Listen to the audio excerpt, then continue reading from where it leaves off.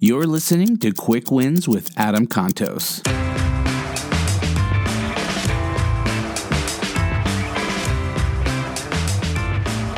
You just finished the day and you sit down at the couch or at the kitchen table or something like that, and you pick up this little box. It's the remote for the TV. What are you going to do with that? And what do you hope to gain out of pushing the red button on there to turn that thing on? I mean, is it going to make you happy?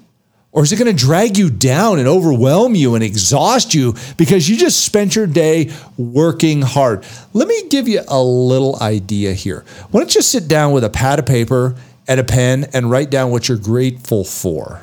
What are you grateful for in that day?